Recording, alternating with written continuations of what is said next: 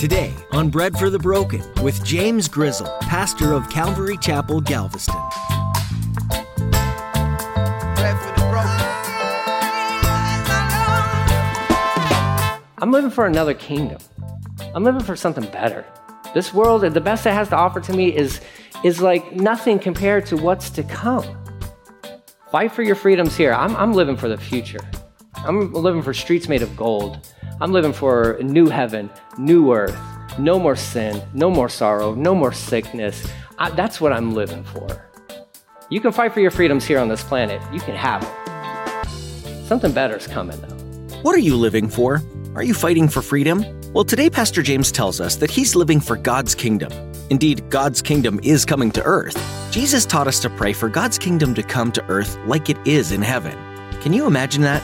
God's kingdom with all of its kindness, love, peace, joy, and authority ruling here on earth? It just doesn't seem like anything will ever change, but it will. Let's remember that God created this earth and He plans to make it new. Now here's Pastor James in the book of Acts chapter 4 with today's edition of Bread for the Broken. We need bread for the broken. Give some bread to the broken. We need hope for the hopeless. Give some hope to the hopeless. Bread for the broken. Praise God for those midwives who feared God and who lied to their boss. They're like, oh, these Hebrew women they're like nobody else.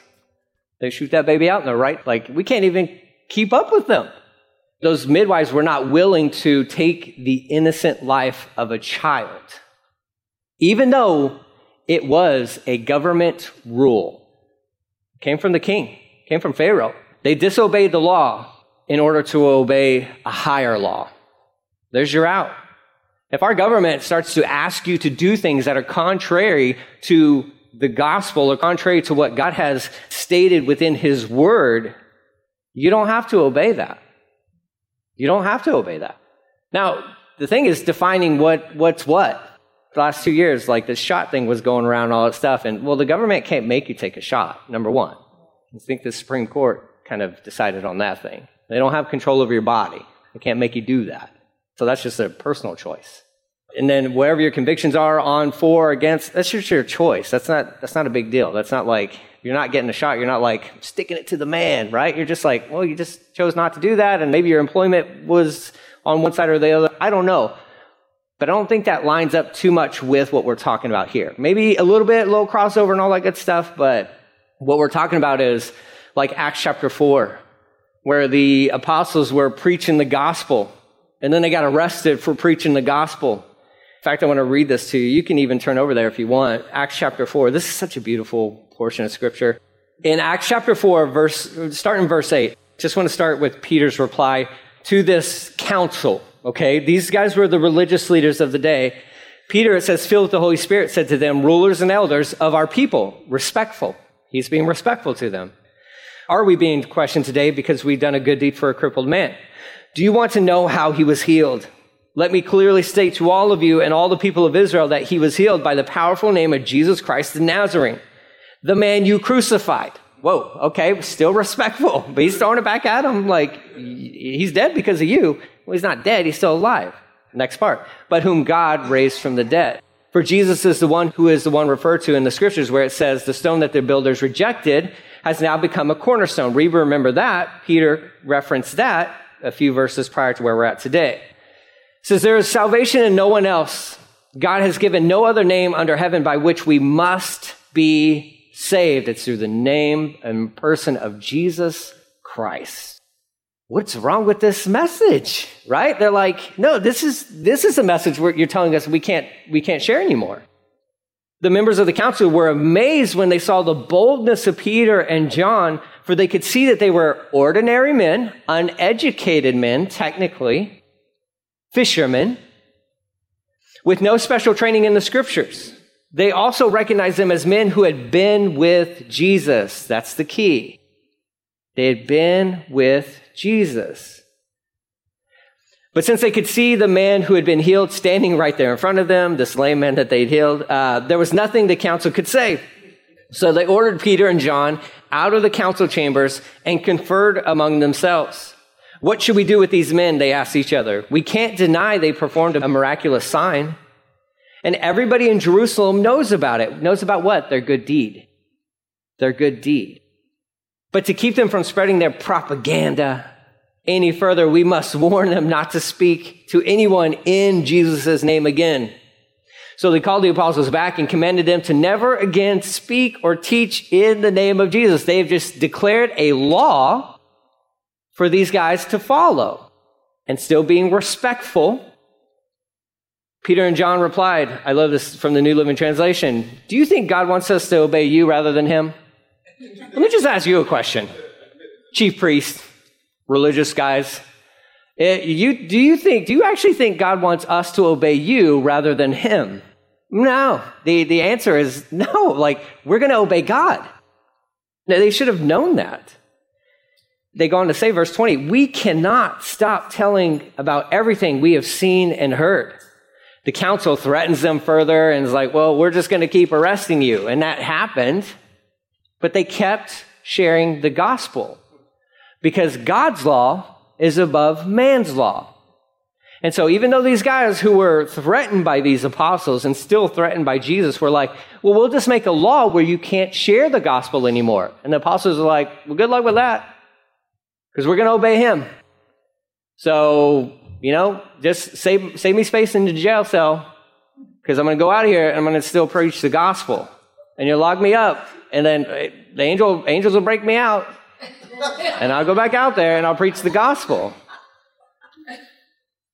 Well, you should respect the authority. No, you should respect God first and foremost and his word first and foremost. You can still respect and submit to authority, but not above the authority of God. We are called first and foremost to submit to God. To submit to God. So you had those midwives of Egypt. They disobeyed the law in order to save lives. I mean, you saw that in Nazi Germany. People were willing to disobey the law in order to save lives. You have Shadrach, Meshach, and Abednego. They were gathered together.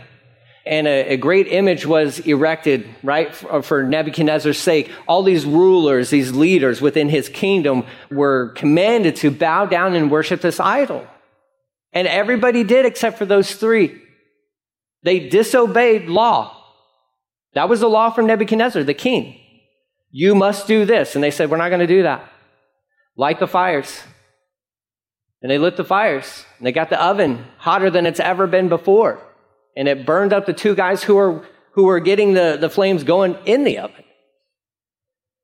And they threw Shadrach, Meshach, and Abednego into this opened fire pit kind of a deal. And then they noticed, did we throw 4 in there? Because there's a 4th guy in there walking around with them. This was civil disobedience.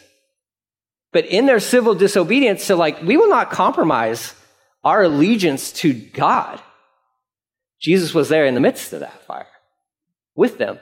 Pull them out of the fire. The ropes weren't burned. Their clothes weren't burned. They didn't even smell like smoke. They didn't even smell like smoke. Nebuchadnezzar's like, truly, your God is the one true God. Daniel chapter 6, another ruler. Daniel's high up within the organization. Daniel was a governmental official. They made a rule. It was through some other leaders that hated Daniel, and they were looking for ways to trap Daniel. And so they convinced the king to make a law for the next day, 24 hours or so, or however long. Nobody can pray to anyone or anything but you. And if they do, we can kill them. The king's not really thinking.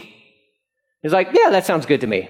More worship for me? Yeah, why not, right? These guys oftentimes carry a rather large ego, right? And they like to have that thing stroked. So they're very, egotistical and all that good stuff. Daniel did what Daniel always did. And his normal practice was to pray. And then that normal practice became illegal. And Daniel just continued to pray. As a governmental official, he was like, I'm not going to obey that law. I'm not going to obey it. Why not? Because God's law is king. It's preeminent. It's over all laws. And they set him up so they could bust him. They could get rid of Daniel because, well, the Spirit of God was on Daniel. These other dudes were jealous of him. And so the king didn't want to do it, but he threw him into the lion's den, and Daniel was fine. Daniel was fine. The guys who set him up got thrown into there with their families, and then the lions had their own Thanksgiving meal with all those families, but Daniel was fine. And the Lord protected Daniel through his civil disobedience. So there are ways out, okay? I think we as Christians need to be sensitive as we are living within this world and wanting to be salt and light. Remember, we talked about that. We need to be salt and light. And really just being quick to listen and slow to react. I'm going to say it like that, okay? Because sometimes we're very reactive. We hear something and it's like, reaction. And we want to scale it back a little bit, process through what we're hearing, see the headline, filter through that headline. What's that talking about? Oh, this new legislation thing or this new law that they're trying to pass. What does that actually say? What is that? Is that a threat to us? Is it not? And if it's something that comes across the line where it's like, hey, Christians, you cannot do this anymore, and if that's against what God has commanded us to do, we disobey. You disobey. And that's fine. And you'll be okay. You'll be all right. I think our problem is we look for things that they're really kind of, I would say, open-handed issues, and we want to fight over those things. Don't waste your time fighting over silly things. But in this world that we live in, and I don't know what's on the horizon for our nation. Right now we have freedom. Today you have freedom. There's no threat of anybody coming through that door and arresting us. And it'll probably be like that for, I would assume, the next few years, praying that Jesus comes back before that. But regardless of the scenario in which we find ourselves living or whatever government is in charge of where we are while we're here on this planet, what we do need to understand is we as his children will be okay. Christ followers can live anywhere and be okay. Now, the circumstances and the environment may not be that great, but we got to remember, we're looking at this thing big picture, guys. This is such a small sliver of your existence on this planet. And I'm all for fighting for freedoms. I'm all for dealing with corruption and all that good stuff. I'm all for those things, but I also have to take a step back personally and think okay, my time on this planet, if I'm given 70 years, that's barely a vapor of my existence. You and I, as Christ followers, you will rule and reign with Christ, the new heaven and new earth. Probably a good idea to learn how to respect authority now, especially if you will have some sort of authority role later on with him, right? I don't even know what that means. We can study some of that stuff later, but we need to remember, too, the context. He's writing to people that were in much more difficult time than we are today. And we also have to remember our submission to human authority or governmental authority and all that good stuff, it's for his sake. It's for the Lord's sake. And then this last little bit here, we're trying to live honorable lives. You want to silence the foolishness of the world, live a good, holy, set-apart life. Do that. That's a good remedy to that. It says, verse 16. Oh, here's the fun one. Okay. For you are free, yet you are God's slaves. So don't use your freedom as an excuse to do evil. You're free. Now, again, context, he's writing to these people where a majority of the population are slaves. There were some 6 million slaves in the Roman Empire? Most people in the Roman Empire were slaves. So here's Peter writing to these people. He's like, you're free. Hold on. No. If you understand your relationship with Jesus, you are free. You are free. But this government, no, you're free. For them, it's like, I've been purchased by this family or these people. No, you've been purchased by Jesus, by the blood of Christ. You're free. You can still be a slave and be free.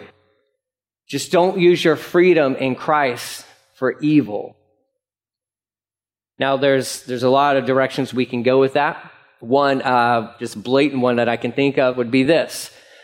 We've had a history concerning, I'm part of the pregnancy board here in Galveston, right? So in the past, there's been an issue with people, and I don't know where to fit these people, if they're Christians or not Christians, I don't know. But think that they have the right or the freedom to go to abortion clinics and either blow it up or murder the people within there, and you don't. That's evil. Okay, that's evil. That's sin. Let's call it what it is. That person is not some righteous soldier representing God, because human life is human life, right? You may not agree with what they're doing, but they're still made in the image of God. So it doesn't give you the right to go and blow up a facility because they're doing something that, yes, is awful, but you don't have the right to take somebody's life. So you have the freedom to do what? You have the freedom to minister to those people. You have the freedom to represent God to these people. And to anybody can fall within that category. I use that as an example, but anybody can fall into that category. Use your freedom that you have in Christ, not for evil, but for good. For good. And that this is another hot topic within Christianity, right? Because we love to fight about stupid things, right? I'm just going to say it like that. Within the church, we love to fight about that. Can I drink? Can I not drink? Can I smoke? Can I not smoke? Who cares? If you get drunk, that's sin, right? There's your, okay, do you want to, these are open-handed issues. What are we doing? We're spending all our time fighting over silly things. Go out there and live a good, godly life. Wherever you are, and let every decision you make be ran through that filter. Does this honor Christ?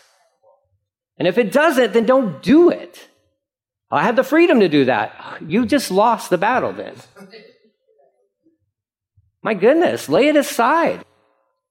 Why do we as Christians want to fight to the death over stupid stuff? This is eternity we're talking about. This is heaven and hell we're talking about. And I know it because I've been a part of these arguments before. I'll own that. But we just spend hours upon hours wrestling with nonsensical kind of things of these are open-handed issues. Well, the whole time we're in here arguing with each other, I'm not talking about church right now. I'm just saying within the context of the church, arguing with each other, that means we're not out there sharing the gospel with anybody. And every second a human soul ceases to exist on this planet. It's heaven and hell. That's the reality we live in. Well, I think I should be able to drink. Okay, then drink. I don't know. Don't get drunk. The Bible's pretty clear on this stuff, right? I mean, my goodness, right? You got a conviction to not drink? I personally have a conviction to not drink. I'm not going to drink. And plus, with what I've agreed to as part of Calvary Chapels, most of the senior pastors that I know of within Calvary's, they don't drink. I laid aside that right, the freedom I had. Why? Because, I got family history there. I personally have to stay away from it because I know how I am. But I'm willing I'm just going to I'll lay that aside. No big deal. I'm living for another kingdom. I'm living for something better. This world, the best it has to offer to me is like nothing compared to what's to come. Fight for your freedoms here. I'm living for the future. I'm living for streets made of gold. I'm living for a new heaven, new earth, no more sin, no more sorrow, no more sickness. That's what I'm living for. You can fight for your freedoms here on this planet. You can have them. Something better is coming, though. Verse 17. Respect everyone. Oh, no, wait, scratch that out. We don't like that. Skip it out. Love the family. Love Christians. Oh, we like that one. Well, unless you're talking about that one guy, right? No, I don't like that guy. Some of these verses are so just revealing of our hearts. I mean, right? You read through this, you're respect everyone. Yeah, I'm pretty good at that. Are you? Am I? No, I'm not. Look, I'll be honest. I started out this AA meeting with me confessing my shortcomings, right? I'm do I find it easy to respect everyone? No, I don't. And James, you just said you respect the office, but you don't respect those people. Yeah, look, I told you, if I'm wrong, then I'm wrong. I'll own it. This is Respect everyone, what? As human beings, image bearers of God. I do respect people in that regard. Please know that. Please understand me, right? Like, whoever they may be, whatever their viewpoints may be, I may not have respect for their philosophy or worldviews or anything like that. But as a person made in the image of God, I respect that. I honor that. Absolutely. Absolutely. Respect everyone. Love the family of believers. That's actually probably harder than the first one. If you've ever been a part of church things, you sometimes have more issues in the church than outside the church, if we're honest. Some of you might be here because of issues in other churches, to no fault of your own or whatever, but we can be we can be sometimes the meanest people, Christians. We just can be. And that's sad. Jesus didn't say they'll know you by your spite for each other. I think he said they'll know you by your love for each other, is what he said. So love the family of believers. The third one, fear God. Have reverence for God. Ultimate respect, awe for God. Respect the King. Respect the King. And these believers who are listening to this letter are like,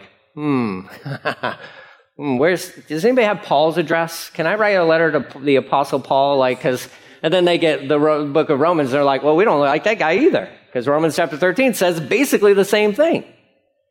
Well, what do we do with all this? Live each and every day focused on Jesus.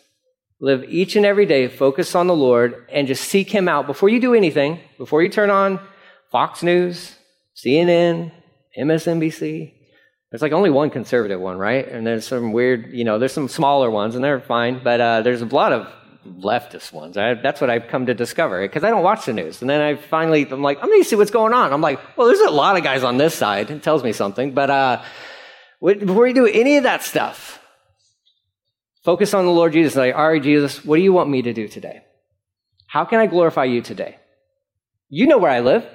You know who's in charge. And they're in charge because you've allowed them to be in charge. So with all that, Lord, I'm here to represent you. I'm here as an ambassador of Christ to represent you. And you put me on a mission, and that's to tell people about you. So Lord, help me today not to get caught up in all this stuff.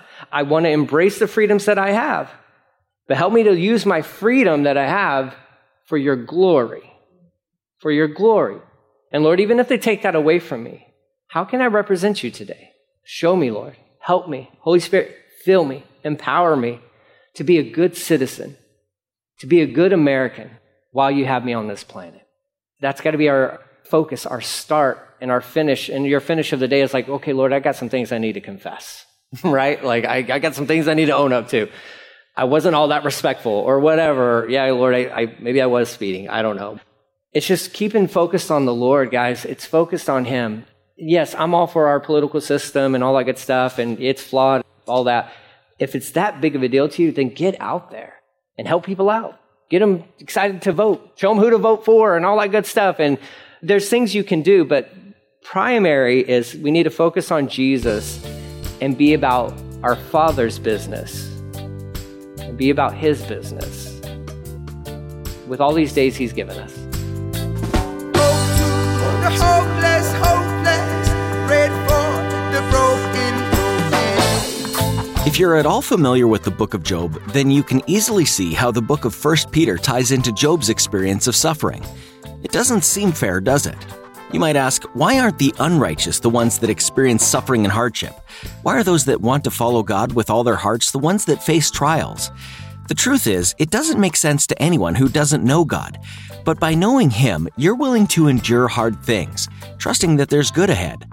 In 1 Peter 3:15, Peter states, "But sanctify the Lord God in your hearts, and always be ready to give a defense to anyone who asks you a reason for the hope that's in you, with meekness and fear." So the next time you have an opportunity to share your testimony, make sure you include the fact that yes, you go through trials, but it's God working in and through you that gives you and others hope for the future. You've been listening to Bread for the Broken as we go through the book of 1 Peter. Bread for the Broken is a ministry out of Calvary Galveston in Galveston, Texas. For those of you in the area, we would love to see you this Sunday. We meet every Sunday at 10 in the morning and every Thursday at 7 in the evening. We like to keep faith simple and uncomplicated, so if you're looking for that laid-back atmosphere, you'll be right at home with us. To find out more, head on over to breadforthebroken.com. We're so glad that you decided to spend your day with us, and we look forward to the next edition with you in the book of 1 Peter, here on Bread for the Broken. Let me paint the picture of you.